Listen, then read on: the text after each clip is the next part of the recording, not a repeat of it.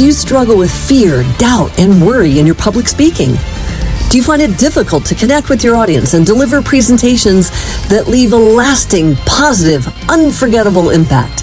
If yes, then let's dive in the world of public speaking and presentation skills with your host, Eric Edmeades. Welcome to the Unforgettable Podcast. There are a number of things I think that, like, hell no, that just should not happen when somebody goes on stage. I think one of them is requiring slides.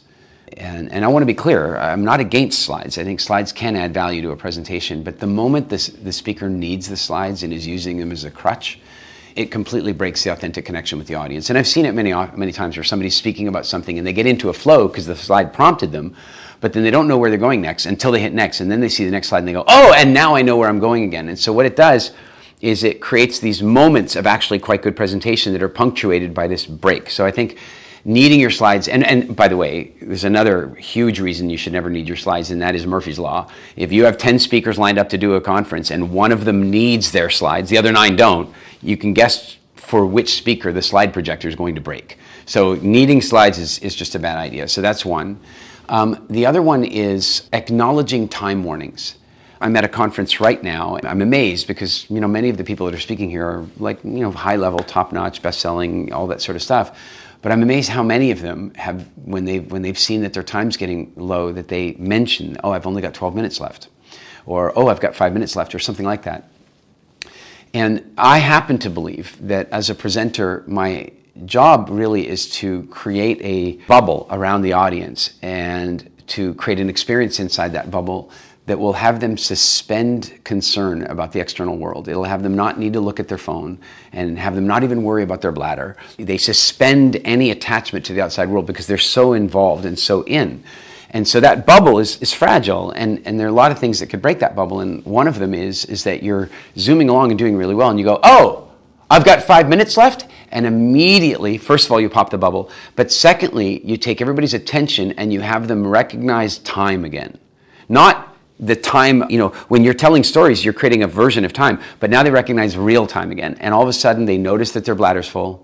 They notice that the seat is uncomfortable. They notice that, oh my God, I had a meeting coming up I need to think about, and now they're out. And that's a really dangerous thing because, of course, the majority of audiences, even if you're giving a truly compelling talk, they will largely remember how you started and how you finished. It's a big job to get them to remember that middle part.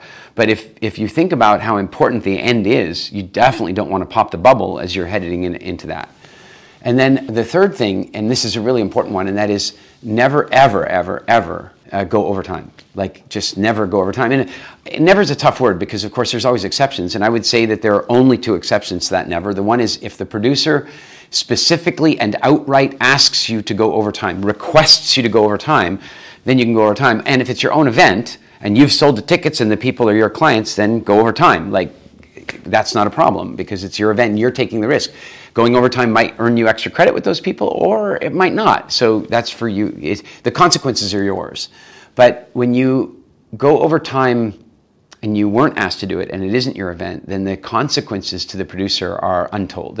They're disruptive for the other speakers. They're disruptive for everything. Plus, it might involve them having to cut the event short for other people or extra venue rental time. Like, you have no idea the consequences of going overtime.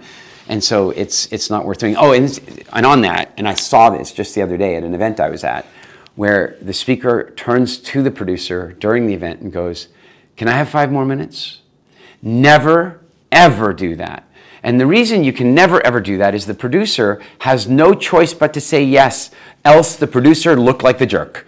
All right, the whole audience says, of course you can have 5 more minutes. You never ask the audience, you never ask the promoter, can I have 5 more minutes? Because that forces the producer to either give you that 5 minutes and disrupt their whole event, or it forces the producer to say no and become the bad guy. So yeah, those are 3 things not to do. So that's it for today's episode of Unforgettable. Head on over to iTunes or wherever you listen and subscribe to the show. One lucky listener every single week who posts a review on iTunes will win a chance in the grand prize drawing to win a private $25,000 VIP day with Eric Edmeades himself.